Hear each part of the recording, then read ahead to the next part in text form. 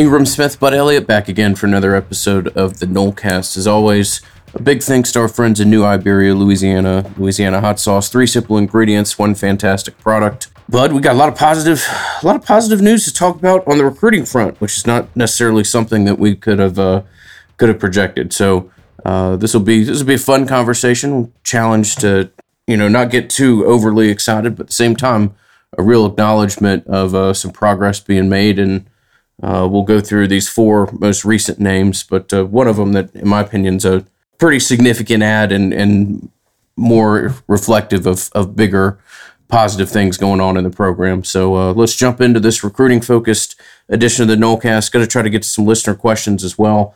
And it's early morning for us, and very much look forward to getting this out. Morning, buddy. Quarantine, maybe day 1 million, but yeah, I'm caffeinated. I'm ready to go here. I'm excited about this. So should be a really good show. Florida State got some really nice news early this week in the form of an offensive lineman. Let's play that offensive line siren. Woo, woo, woo, woo, woo. All right. Probably not the best siren there.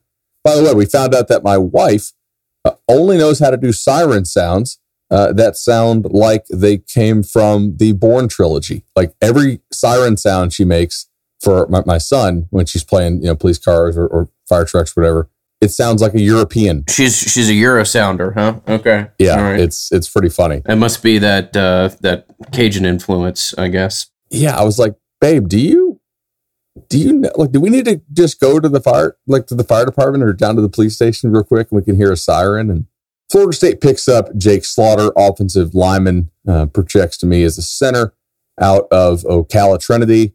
And right now, he's a 3-star type offensive line prospect. I've been able to see him in person before. So this is a prospect I feel like I can speak about with some confidence. I've spoken with my contacts on Florida State staff here. And by the way, hey, shout out to Alex Atkins, who the offensive line coach who we've talked about, has Florida State in the mix with some of these really highly rated kids. And Florida State's not going to get them, right? And I think we've been consistent with that on the Nolecast. We told you they're not going to get Amarius Mims. They're not going to get Micah Morris, and we got some blowback for that. And by the way, we were right, and he committed to Georgia late last week. Kids were telling us, and they're not going to get J.C. Latham, but kids were telling us, yeah, I really like Coach Atkins. He's making a good connection with some of these kids who Florida State really is not in the ballpark for otherwise. But here, a good connection made between Coach Atkins and Jake Slaughter, who they also offered his teammate, Caleb Johnson, who at this point I don't think they'll get. But this is a nice little win for Coach Atkins. Florida State likes that he's a smart kid, which you oftentimes hear when they recruit a kid to play center. Not just this staff, but most of the staffs, they think he plays hard and that he's pretty relentless. Physically, I don't think he's amazing. He has decent size for a center, maybe a little taller than some centers when you're making that comparison. But I have seen him a lot in person. His footwork is relatively solid. I think he can stay in front of guys pretty well. Physically, he's not a special player.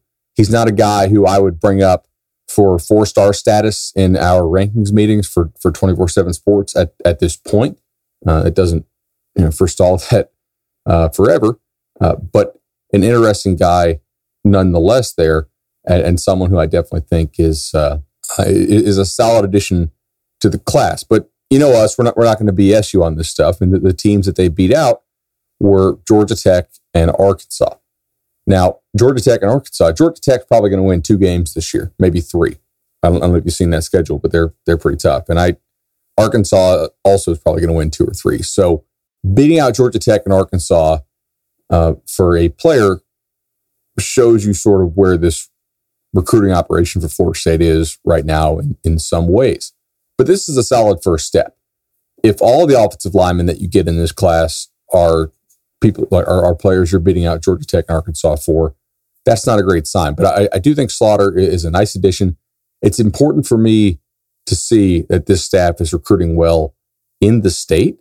And that's something that I've had some concerns about. I know we've discussed here. But in able to get Slaughter, a kid who, when he gets more upper body strength, will be able to deliver, an even better blow. And does a decent job in the open field picking off defenders. I think he offers you some scheme versatility. And overall, this is a solid addition to the class. Yeah, what you mentioned there, where when his tape does stand out to you, it's when he's kind of in space. It's when he's moving around. It's when he's pulling. He's a smart kid, like you said. Georgia Tech and UNC were really the two schools that came up the most frequent when I talk to people about him. It gives you an idea as to the head on somebody's shoulders. And yeah, he is what he is. He's a 3-star pickup, but a nice in-state pickup and a guy that a nice little solid piece with which Atkins can begin to work with. So we don't want to do backflips over it, but always great to see an offensive line added to a program that so desperately needs them. I might backflip Ingram just because, like, this is an offensive lineman. That's true. A 3-star offensive lineman might be worth a backflip. Yeah, I'm saving my backflip for a kid that we speak about later on in the podcast. But excited to hear that both of us are excited about the direction of the offensive line, and we don't think coaching was a problem last year. We've been upfront about that, but we do think you got at Florida State right now a real recruiting force. So we'll see what Atkins looks like as he begins to pursue more players, and whether or not you're able to add some with a little bit more upside than Slaughter over time. Coaching on the offensive line specifically, we don't think was a problem. No, I think Randy Clements is an awesome offensive line coach, and I think. If we're being honest here, I think he got about the most he possibly could out of the offensive line talent on this roster. I just don't think there's any, I shouldn't say any. I don't think there's much, and that's the number one reason why this program's in a long-term rebuild is that offensive line, as we've discussed many times. Okay, so had a couple people ask here why I put a crystal ball in on 24/7 Sports for offensive lineman Jared Wilson to North Carolina. And the simple reason is that I had two different sources tell me that he's going to go to North Carolina. Not going to burn those sources, but that's why. These are people who are not media people. They are coaches in the industry, and their coaches recruiting him. So if they're recruiting him and then all of a sudden they tell me, hey, he's going to go to UNC, well, that's a pretty good source typically. And we have even more positive news. We come off the Slaughter pickup here, and now we have several transfers to talk about that happened late last week or over the weekend or even yesterday. Yeah, some nice names to go over here. Why don't we start with you want to start with the Dotson kid at a FAU? Yeah, I think that's fine to start with. He's the commit they got late last week. So what if I told you that Florida State could get the guy who led the nation in interceptions last year with 9 picks and have him come as a graduate transfer and be immediately eligible on this 2020 roster? Would that be something I'd be interested? You're damn right I would be, and I'll let you give our listeners a better idea of him. Certainly a somewhat limited kid. I don't want to blow smoke up anybody's back, but and limited when I talk about size, but just a ball player. Really nice tape. Interceptions aren't necessarily entirely transferable from one place to another, from season to season. What is transferable is a kid with ball skills, and a kid who knows how to make plays on the ball, is really responsive and intelligent in the angles that he takes towards the ball. I don't know exactly where he's going to play, Bud, but he gives you a lot of flexibility. He certainly raises the floor, and Dotson's a really nice pickup, in my opinion. Yeah, I totally agree. So Dotson visited Florida State in early March. He's from Daytona Mainland, which is a school that has been very good for Florida State in the past, recruiting-wise. They send a lot of kids, not only to Florida State signing-wise, but they also send a lot of kids to Florida State's camp. So Dotson is familiar with FSU. He took the visit in early March. Like I mentioned, he's immediately eligible, and he was the NCAA leader in interceptions with 9 picks in 2019. Now, interceptions are not really a predictive stat.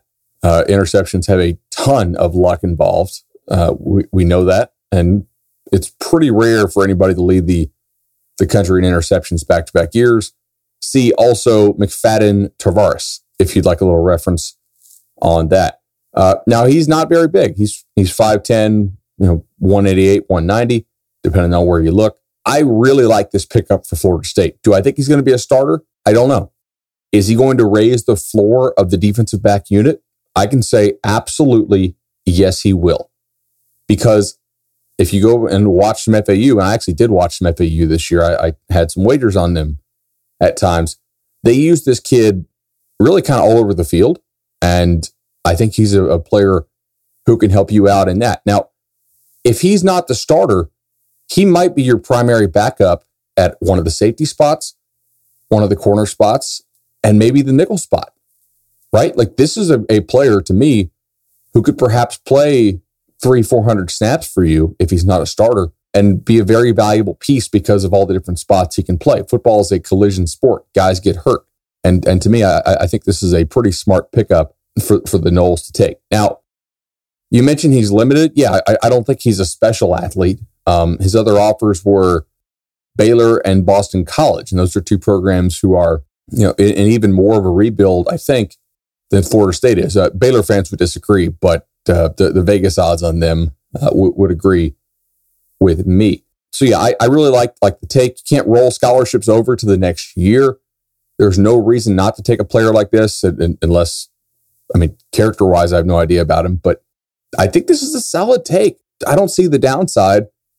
And maybe you get him in and find that he has the ability to raise his game even more when playing against much better athletes, as opposed to playing in Conference USA, which is where FAU plays. Maybe he's able to really take his game to the next level. But at the worst, I see a player who is a quality backup, an experienced player at multiple positions. So yeah, I'm all about it. We will pause ever so briefly to thank our friends at For the Table Restaurant Group, Madison Social.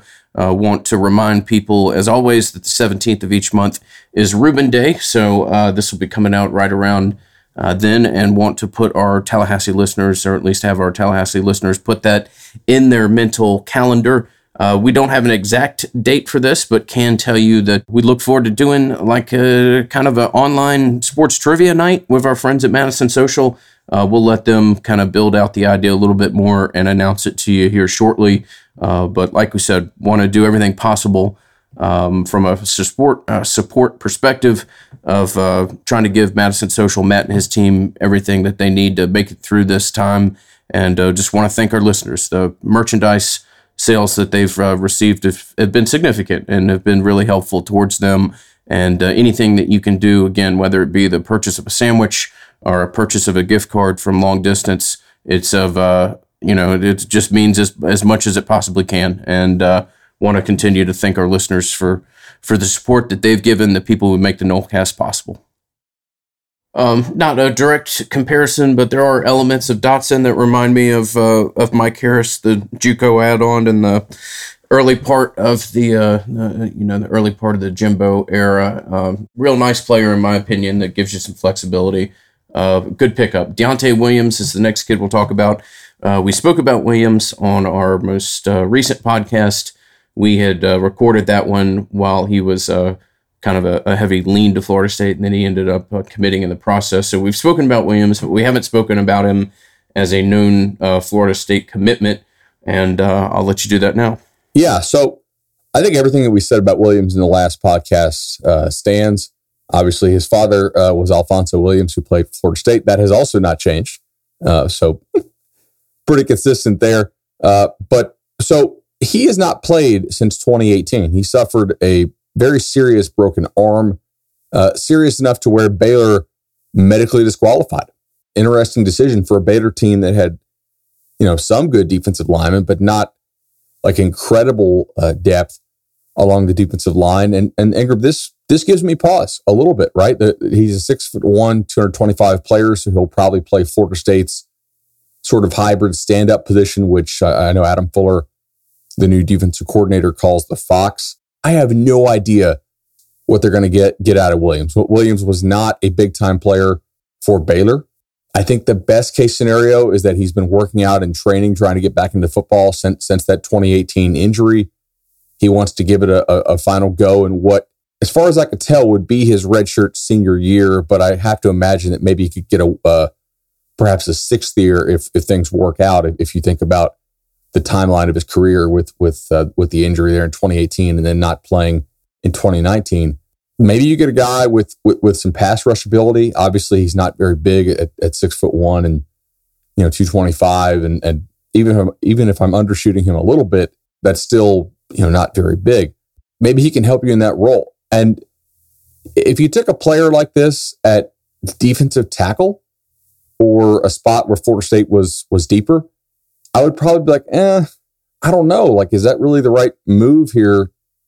The right use of scholarships, because you could potentially try to take a flyer on a player at another position, maybe like offensive line, where Florida State still has not signed an offensive tackle in the transfer portal. And they really need, I think, two, but definitely one. And I don't think the Taylor kid that they got is a tackle in the ACC or not a good one. I think he's probably a guard.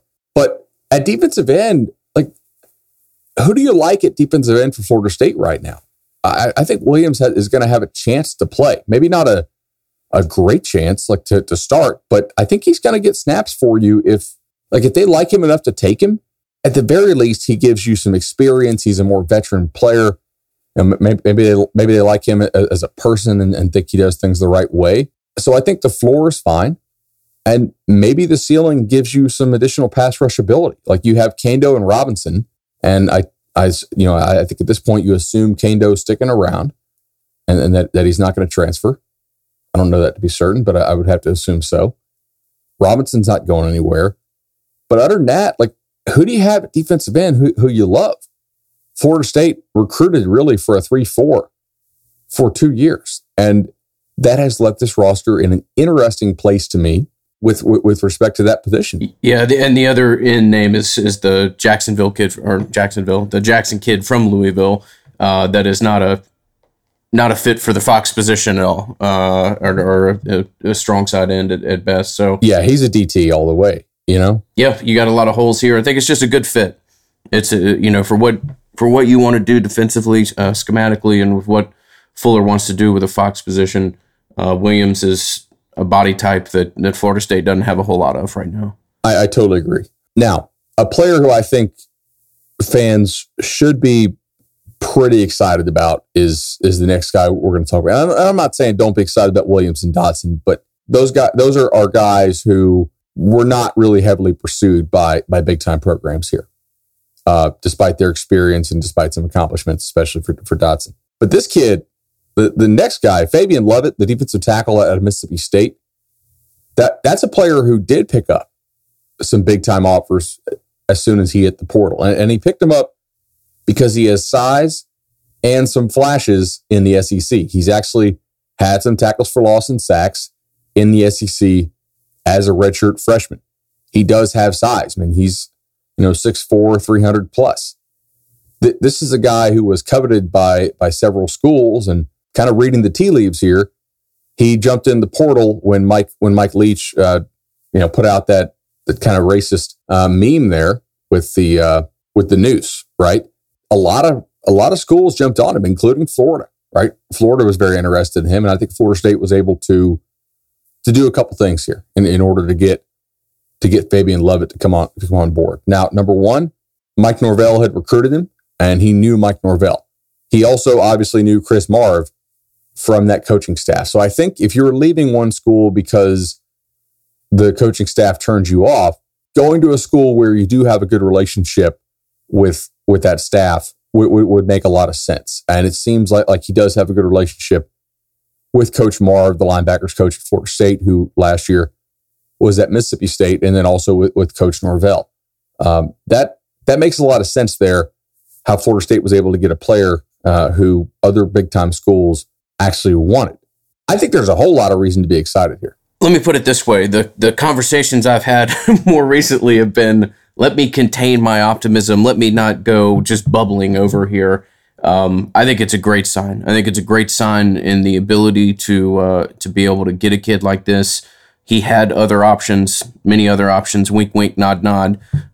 Read into that what you want. And I think it's a force multiplier. I mean, the kid that I just talked about, the Jarrett Jackson kid out of Louisville, I think that kid's either like honorable mention all conference or not even on your roster by the end of the year. I think that either really works out with that kid or not. And I think as many other talented bodies, big bodies that you can have on the defensive line that are going to push everybody is nothing but a good thing. And Lovett is big size, proven product. Ring the real optimism bell from me here, not just on the kid, but on the overall sign out of what you're able to take away from a Florida State staff being able to get somebody like this. So I don't want to overreact. I'm not trying to dance on anybody's grave here when I talk about that. When it came to adding to the roster, the past coaching staff was pretty much flat out incompetent in their ability to do it. So I don't want to freak out when you see a staff be able to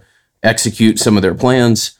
But Lovett is a real big pickup, and I'm extrapolating a lot of positives from it, from an overall measure of health of a program. So real good signs from that, and really excited about the pickup. Yeah, I completely agree with you there. The other reason why I think he would choose Florida State is the path to playing time if he's not eligible this year. And we don't know if he's going to be immediately eligible for two reasons. Number one, we do not know if the NCAA's transfer waiver vote is going to pass, although we expect it will, as far as being immediately eligible for all transfers, the one-time exemption.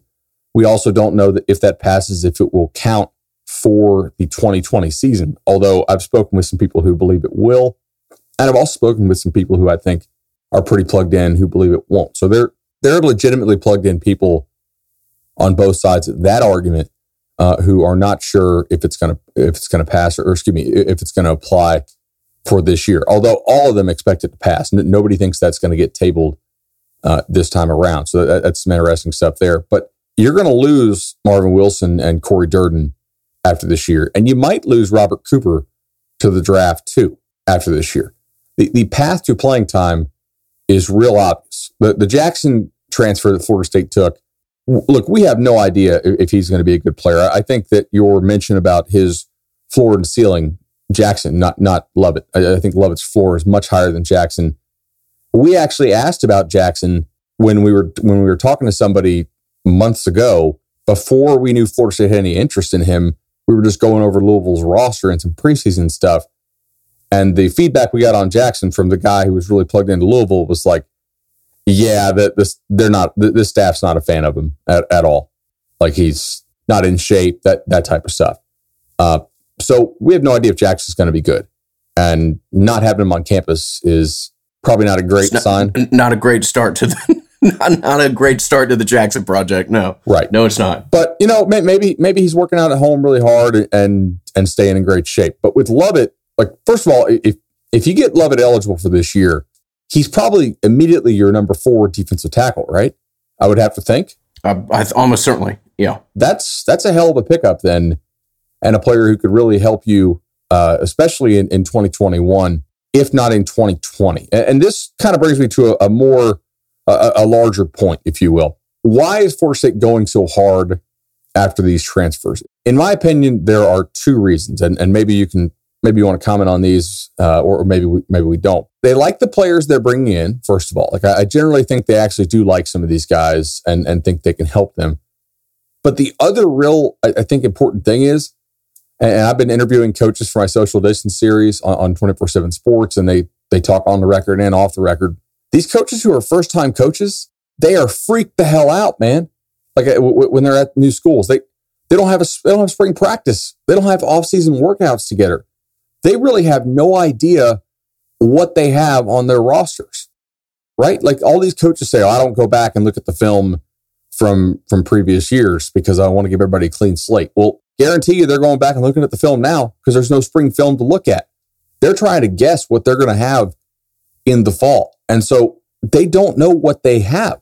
They're very worried about the variance. And this, we would both agree that everybody's going to cut Mike Norvell a bunch of slack for a number of reasons. Budget being probably the first and foremost reason, right? Because they just paid a buyout that they really couldn't afford to pay, but also in some ways couldn't afford not to pay.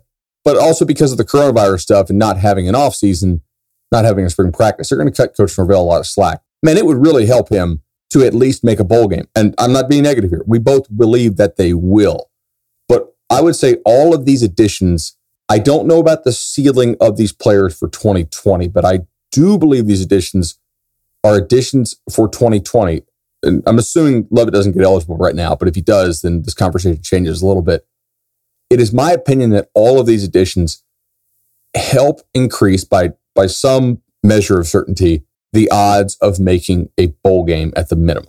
Undoubtedly. Yeah, they do. And we'll have to see about Lovett. If Lovett gets eligible, that would be significant, really significant in my opinion, and would go as far as anybody that we've talked about as far as raising that floor and making a bowl game possible.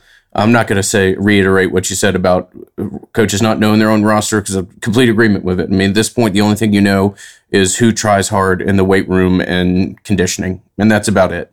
Yeah, and look, Florida State, they've got to show progress in year one. It's a crazy conversation to have when you talk about how much flexibility that Mike Norvell has. When I say they got to show progress, I'm not talking about a job security standpoint. I'm talking about his ability to sell the program and begin to have the type of recruiting classes that are necessary for us to start to talk about Florida State contending for a conference title again. And you don't do that with a year one at 5-7 or whatever else. So a lot of focus is being placed on this right now because it's the only place where you can immediately improve your roster. And Florida State kind of desperately needs to do that. None of these guys help your offensive line at this point. They did go out and get Taylor, who I think is going to likely be a starter for you at one of your spots. Maybe he's a starter at tackle. Maybe he's not. But like, if they went out and got an offensive tackle who we believe to be an average offensive tackle in the ACC, like he would immediately jump to the front of the list as the most impactful addition, just because the value, the replacement value over existing would just be so much. So they continue to look at offensive linemen in the portal, and so far they continue to really not have luck there. But we'll see what happens. Maybe this helps you with Mississippi State's offensive lineman transfer as well. Maybe getting Lovett in there says, hey, I love this coaching staff, and come join me over here at Florida State. We'll have to see.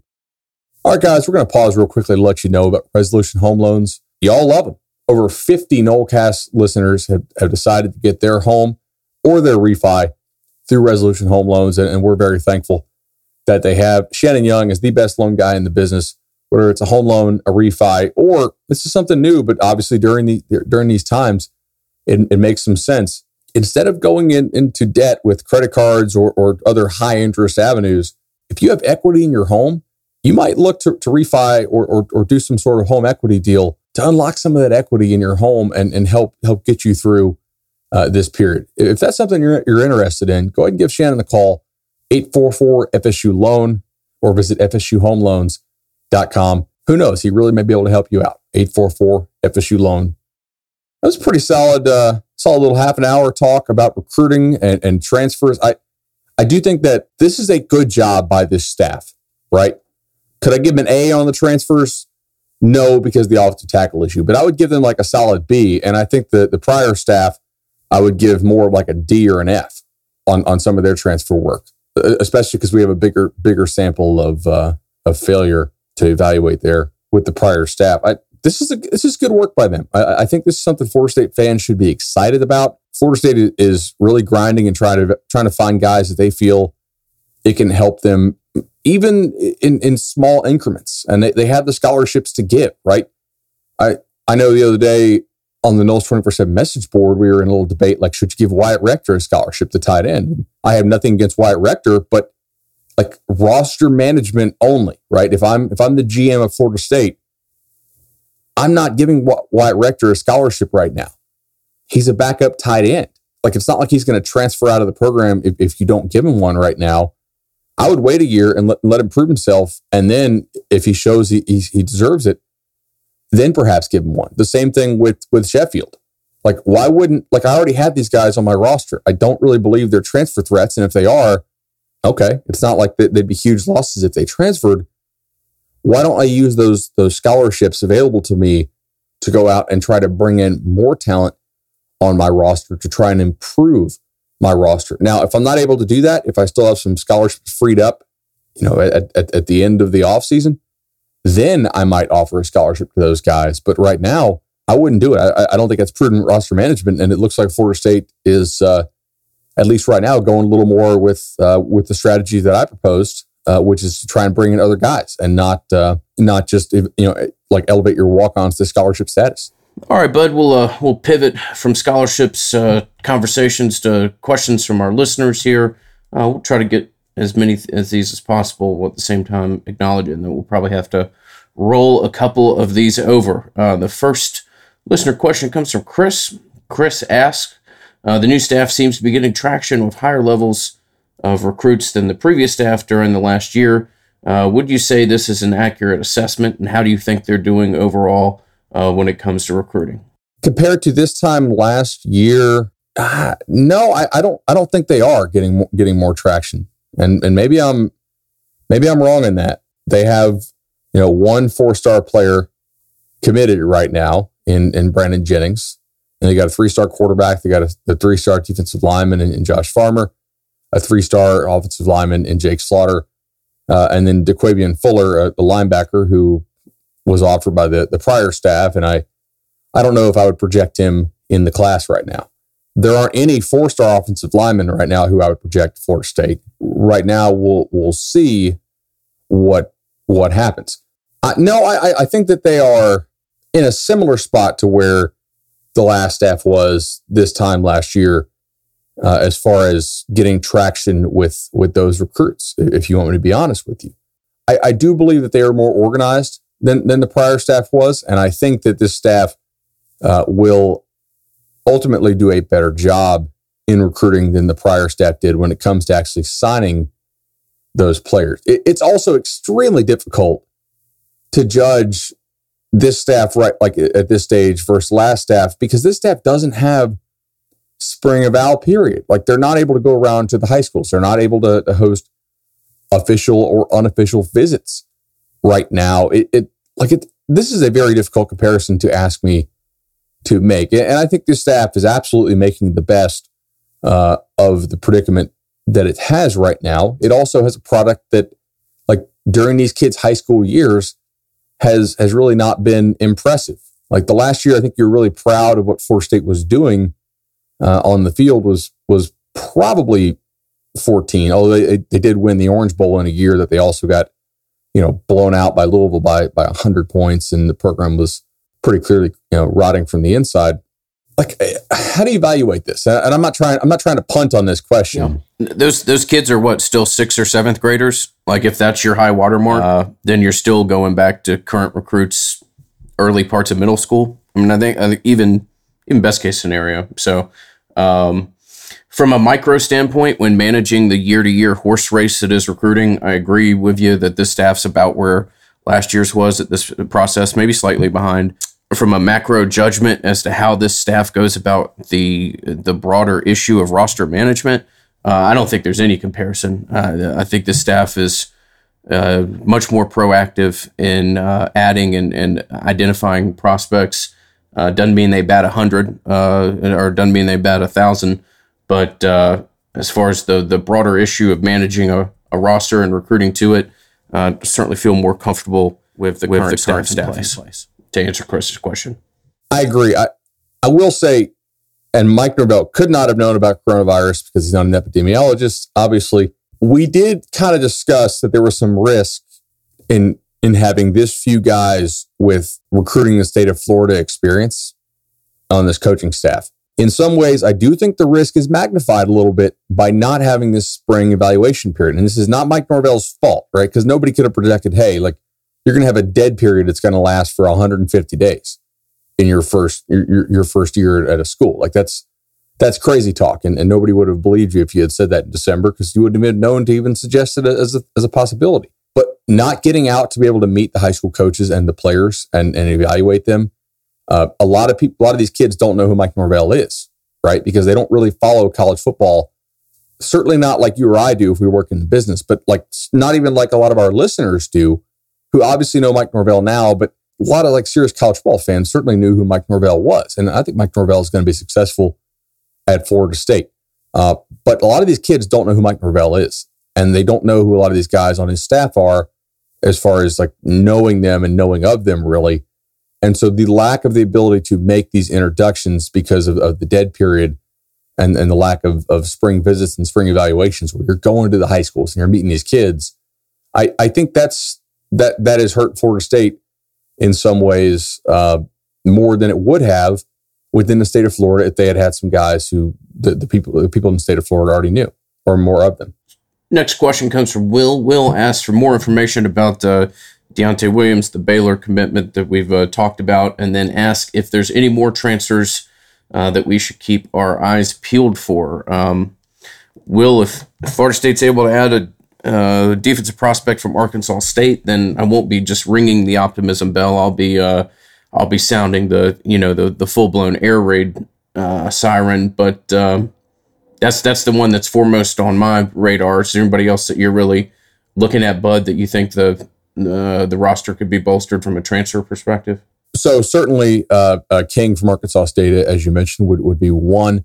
The offensive lineman from Mississippi State would be the other. I haven't seen any recent status on him, but you got to look at him.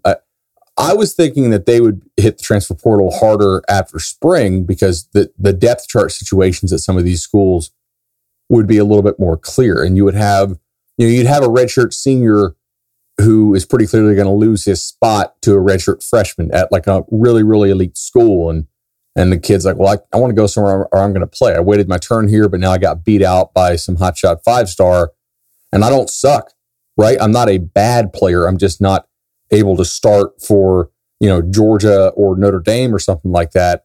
And then that player hits the market. But right now we are suffering just as a sport from sort of the roster uncertainty brought on by not having spring practice. So it's tough to know who else will jump in the portal. Like, are we going to have kids jumping in the portal in August? Like, this is a scenario that I thought about the other day, and this is just kind of how my crazy brain works. But like, let's say the NCAA vote passes, right? And they say, okay, yes, one-time transfer waiver is allowed, and they say it's applicable for 2020. And because these coaches say they really want 60 days to get prepped for the season, which I don't think they might not get. Like, I don't know if we're going to have, July fall camp. But if we do have July fall camp, that means that the kids are not enrolled yet in the 2020-2021 academic calendar, right? So they would still be considered like the end of the prior academic year. Would they be able to jump in the portal in July or early August before they actually start their fall classes and be immediately eligible at another school? Could we have another portal wave come like that late in the summer as they get a little more information about their depth charts? That would be wild. That would be absolutely wild if we're talking about portaling kids in early August. But yeah, I mean, I think we're going to be operating off a totally unknown landscape in so many different aspects that I would only expect it to spill over to the transfer portal as well. But I think it's a great point. The further some things get pushed back, the more of kind of a shortened or maybe a more dramatic timeline. Certainly dramatic if you're talking about kids trying to transfer and become, in theory, immediately eligible to play in a month in which games are, as of now, scheduled. So, that would be crazy. So our next question here comes from Tom. And Tom says, you guys do a great job. Happy to help support the Nolecast. I've been a loyal listener for a few years now, but not as long as some others. Tom, we appreciate your support of the show. I'd love to hear your origin story of the Nolecast, your friendship, your love of Florida State, and how this all came to be. Oh, this is kind of a fun one. I like this. God, I hope we get this right. So as I recall, you were a producer on Chuck Oliver, right? And I'm trying to remember how this all like officially started. And I had gone on Chuck Oliver as a guest. And that's kind of, I think, how we first started talking, right? I believe so. I was doing the Chuck and Chernoff show here in Atlanta and then started the Chuck Oliver show. I think that was certainly part of it. You and I were kind of in a similar internet community for a period of time. I can tell you the origin of Bud and I communicating is a somewhat interesting story in the fact that this it's kind of a long story. I'll make it as short as possible. This was much more rampant like 10 or 15 years ago, where some of these some people that were working on some of these team sites were almost more like members of the shadow staff than they were media members. And there was an individual that claimed to have some information regarding Florida State being nefarious on the recruiting trail. And I had called Bud. I was fairly plugged in at the time, but I wanted to double check with Bud about like, hey, is there anything kind of wild that I'm not aware of? And at that time we had a staff that, I wouldn't put it past maybe a wild thing or two to occur. Had this meeting with this guy. The thing that he had was nothing. I mean, it was something that you would honestly self-report and do so in an instance. But yeah, Bud and I began talking about some things, and podcasting was in its early days, and that kind of one thing led to another. Florida State had not committed any egregious stuff on the recruiting trail that was about to be on the front of ESPN.com or anywhere else. And two, there was kind of a space at the time. The Nolecast really didn't have a name for the first couple of years. It was just the FSU podcast, because there wasn't a whole lot of need to delineate any further. It was just kind of an open space, and we were fortunate enough to be able to talk to each other, come up with an idea, and it kind of grew from there. So we used to do it over the phone. Literally, like we would record our phones, and my now wife, then girlfriend, would make fun of me like crazy. And she's like, this is really nerdy. Like, you go into your office and talk to Ingram on the phone. The sound quality was really poor to start out. And it was like the structure of the shows was not necessarily all that structured either. It was just kind of us rambling sometimes. Sometimes we'd have a little more structure to it. But that was kind of the Wild West days of podcasting, right? I mean, nobody else was really podcasting back then. So that's what we did. Nowadays, we keep a little show doc and just add ideas to it throughout the week as things come up and as we think of things that we want to talk about. And we were fortunate to have that kind of space to ramp up real quickly because the biggest challenge is that we're not in the same room, right? So the first 2 years is basically us just talking over each other during the entirety of the podcast. So I'm really happy that there was kind of that period of time to which the show could kind of grow in and of itself to be more appropriate to the, kind of the platform and the audience that we have now. Absolutely. I do remember that guy, by the way. Oh yeah. He's still in the business. He's not. He's in the business. He was not a Florida State guy, by the way. He was he covered one of Florida State's rivals.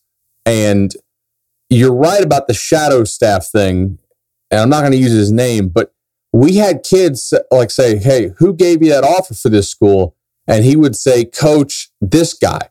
And we're like, who? Like who? And you would look at their staff and people didn't have shadow staff like on their, they didn't have 11 analysts back in 2007, 2008, right? Like that wasn't a thing.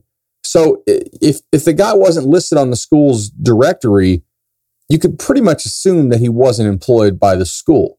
Like now it's like you look at it like they have 11, quality control guys and 4 analysts and all this other stuff. But and we realized, wait a second, I think that what the kid is saying is this dude who is literally a reporter who covers that school and is really tight with their defensive coordinator and would basically call kids, give them their new offers when back when you weren't allowed to call them. Remember that? Because there was that period where you couldn't communicate at all. Like the definitions of some of the dead period stuff has changed. And then he would also call these kids and then hand the phone to the coach.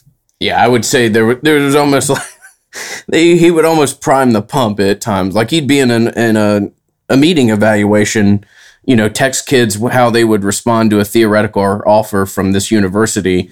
5 minutes later, magically, they'd get a call, whether it be from this individual or somebody else talking about a scholarship that had become available and that you'd probably need to make a decision on fairly quickly. So when I talk about a guy being, and also the guy, this was right around into the 2000s, like everybody in Gainesville knew what was going on when it comes to, now I don't know if they knew he was turning people room temperature, but everybody knew the liability that was some of the individuals that were on that roster and what was going on. Yeah, it real interesting time in college football. Wasn't he trying to sell that story to the newspaper or? Yes, yeah, it was. I would label it as actively being shopped. I mean, that's why that was the initial reach out. Was I called Bud. I had two people that I was fairly close with on the staff at that time, but you can't really call contacts yours and be be like, hey, are you aggressively trying to pursue a top ranked recruit and have done X, Y, and Z? So that's the genesis of the Nolecast. And there it did make us pause a little bit because at the time, the guy on Florida State staff who this person was alleging did these things was certainly one of the dudes who you like. If you had made this up, that's the guy I would have picked, right? To finger, because I think that guy would have been sloppy enough to do some of this stuff and leave a trail. Man, I had forgotten about that. It's been like 12 years, 13 years. It's been a long time, and Tom wrote that he was happy to support the Nolecast. Most of these questions come from our Patreons. We did take a couple from Twitter DMs and emails, but if you have any interest about further supporting the Nolecast, we'd encourage you to go to patreon.com/Nolecast. All right, Ingram, let's pause real briefly here to bring you a message from Travis Johnson. Travis Johnson is a longtime sponsor of the Nolecast and a proud supporter of ours. He's also a board-certified family law expert. There are 110,000 attorneys in the state of Florida, and less than 0.002% of them are board certified in family law. That means when you call Travis Johnson at 850-435-9919, you are getting one of the very few experts in the field of family law in the state of Florida. That's a pretty big deal. And here's Travis's message to you. We know this is a pretty trying time. So Travis writes, I hope everyone's staying safe and healthy during this pandemic. Hopefully, the measures being taken across the state and country will limit the scope and duration of the current problems. However, these same measures have already resulted in millions of people being laid off, furloughed, or losing their income, with more sure to come.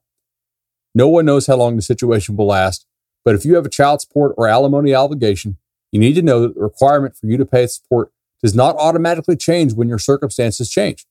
It's important to seek a court-ordered modification of your child support or alimony payment as soon as possible, as any reduction can only be made retroactive to the time of the filing.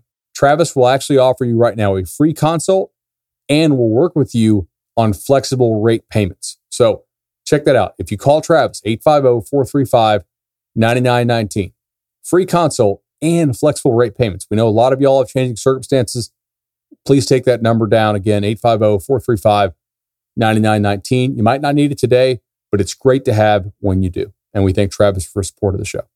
Chris, another Patreon supporter of ours, wrote, it has become clear that some programs that have financial stability and sound infrastructure will likely be the ones that best come out of this current situation. I could easily see this as an opportunity for some elite programs to further distance themselves from everyone else. My question is, do you see conferences and even some programs stepping in to help the greater good? Not with money, but with sharing ideas amongst each other through these times. I fear if colleges and conferences don't come together, the product on the field, court, etc., could deteriorate in quality. Maybe I'm being altruistic, but I worry that that's a path that we might be headed down. Oh, Chris, like when I first read your question during the pre-show, I said no. But like now that I think about this more, I think my answer is yeah, I do. Because you can't, college football can't exist if it's only 25 teams, right? You can't just have the top 20 money schools out there surviving and thriving and everybody else just totally struggling and folding. Like that's not going to work. Just be like the absolute, just most bare bones about it. Like, you need all these other teams for scheduling purposes. Like at a minimum, you got to have enough teams to survive. Now, like if UMass wants to drop down back to FCS because it's because of coronavirus and because of the budget constraints, or if New Mexico decides to go FCS or something like that, basically like any of these lower level like FBS teams that are not Power 5. Okay, see ya. I don't think the SEC is going to step in and say, hey, like we'll help you out with this or this. But I do believe that keeping the Power 5 together is something that is pretty damn important at this point, because you have the sort of Power 5 schools that are the autonomous group, right, as opposed to the G5 schools. So yeah, I think within that, they would help each other out some. Now, hypothetically here, like if Florida State had to drop, pick a women's sport at Florida State that doesn't win anything, which is hard to do because like most of their women's sports are really, really good. They had to drop some non-successful women's sport that Florida State, or non-successful men's sport, smaller one, obviously. I don't think that anybody would step in and help them out with that. But specifically for football, I do believe that there would be some, never got to this, I think there would be some pooling of resources to help each other out because you have to have everybody else. You can't have like just the SEC and Big Ten be the only football schools because you got to remember that they're also somewhat fighting a battle to keep football in the mainstream. You don't want football to become boxing, right? And like you want more football being played all over the place. Jimbo Fisher has brought this up, by the way. And I think sometimes Jimbo rambles and says some stuff that I'm like, that doesn't make any sense. But I do as well. So I kind of feel we're on that same wavelength there sometimes. He brings up the fact that like he always loves playing these FCS games simply because that game makes their budget. And for him, his belief that the health of the sport is really important. So playing an FCS game, if you're Florida State or A&M, cuts that check to that FCS school. Well, that really does help out their budget for the year because they're not going to have a big TV deal, if any TV deal at all. And then maybe that FCS team plays a D2 team, right, and cuts them a check, which helps to make some of that D2 budget for the year, and there's trickle down. And his point is, if we don't have places for high school athletes to go play football at the next level, then fewer high school athletes will end up playing football, which ultimately chokes off the sport at its source. And that's what we can't have. And I'm trying to get another 30 years out of college football or another 20 so I can retire. So I'm really, really on board with Jimbo on this. We do not need less football to play. We need more football to be played. And so at a very minimum, I think the Power 5 would be helped out. I think that they would help out the G5 schools really, but maybe I'm wrong in that. Maybe I'm underestimating the altruism of these schools. All right, with our final question that we'll be able to cover today, we'll go to Austin. Austin writes, with recruits forced to stay at home during the COVID lockout, do you anticipate the NCAA eliminating the early signing period? And if so, would flips be at an all-time high in February? Gotta hope the OT who just committed to UGA still visits Florida State and it goes down to the wire late in the process. I think it would be an advantages for Florida State if other powerhouses are forced to keep recruiting all cycle long. Austin, first of all, I completely agree with you that it would help for Florida State for the early signing period to be eliminated this time. I do not believe the early signing period will be eliminated. I really don't see any need to. If you look at the stated purpose from the NCAA and from the coaches for putting the early signing period in, it is a venue, a tool to be used for prospects who already have their mind made up and did not want to be bothered over the Christmas season, right? That is the stated reason why they put it in, which makes some sense. That logic still applies even during the coronavirus time. If you're a prospect who has already made up your mind, and then you can go ahead and sign early. If you have not, you can use the traditional early signing period. So no, I do not see them doing that. Now, could there be fewer prospects to sign early? I think this is an interesting concept, and one, by the way, that we debated within a 24/7 Sports group text recently. And my position was that no, we will not see fewer prospects sign early. Not like materially fewer prospects, maybe a couple of fewer. Simply because coaches are still going to pressure the hell out of these kids to sign early. And these kids will always buckle under the pressure. We see this every single year. Like the prudent move would be to say, hey, no, I'm going to wait and see who else you sign. And I'm going to go ahead and sign the first week or first Wednesday in February because I'm not an early enrollee and it doesn't, like, there's no reason for me to lock this up early. I want to have all the possible information. I want to see which assistant coaches lie to me and change schools right after the early signing period, right? But what happens? They don't wait because it's always the kid's first time signing with a college. It's almost never the coach's first time signing a prospect. The coaches have the information advantage. They have the experience advantage. They have the advantage of, like, they have all the leverage here in practicality. Now, the recruits, in theory, should have all the leverage because they have the one who has to put the pen to paper. But they don't seem to exercise it very well. And the coaches are generally able to force them into decisions that they might not even want to make with the early signing period, which is not the worst thing in the world. Like, I don't think it's some, human rights violation, but I don't think that they're going to push back the early signing period right now. Kids should just say, no, I'm not ready. And I'll sign in February. But then coaches will say, well, we're going to move on and we're going to give your spot to somebody else.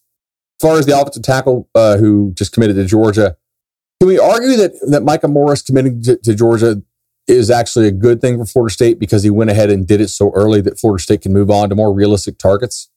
Does that make any sense? Oh, it makes tons of sense. Yeah, we just have to go back one recruiting cycle to see where, changes weren't made, probably because somebody didn't make a public declaration. So, absolutely.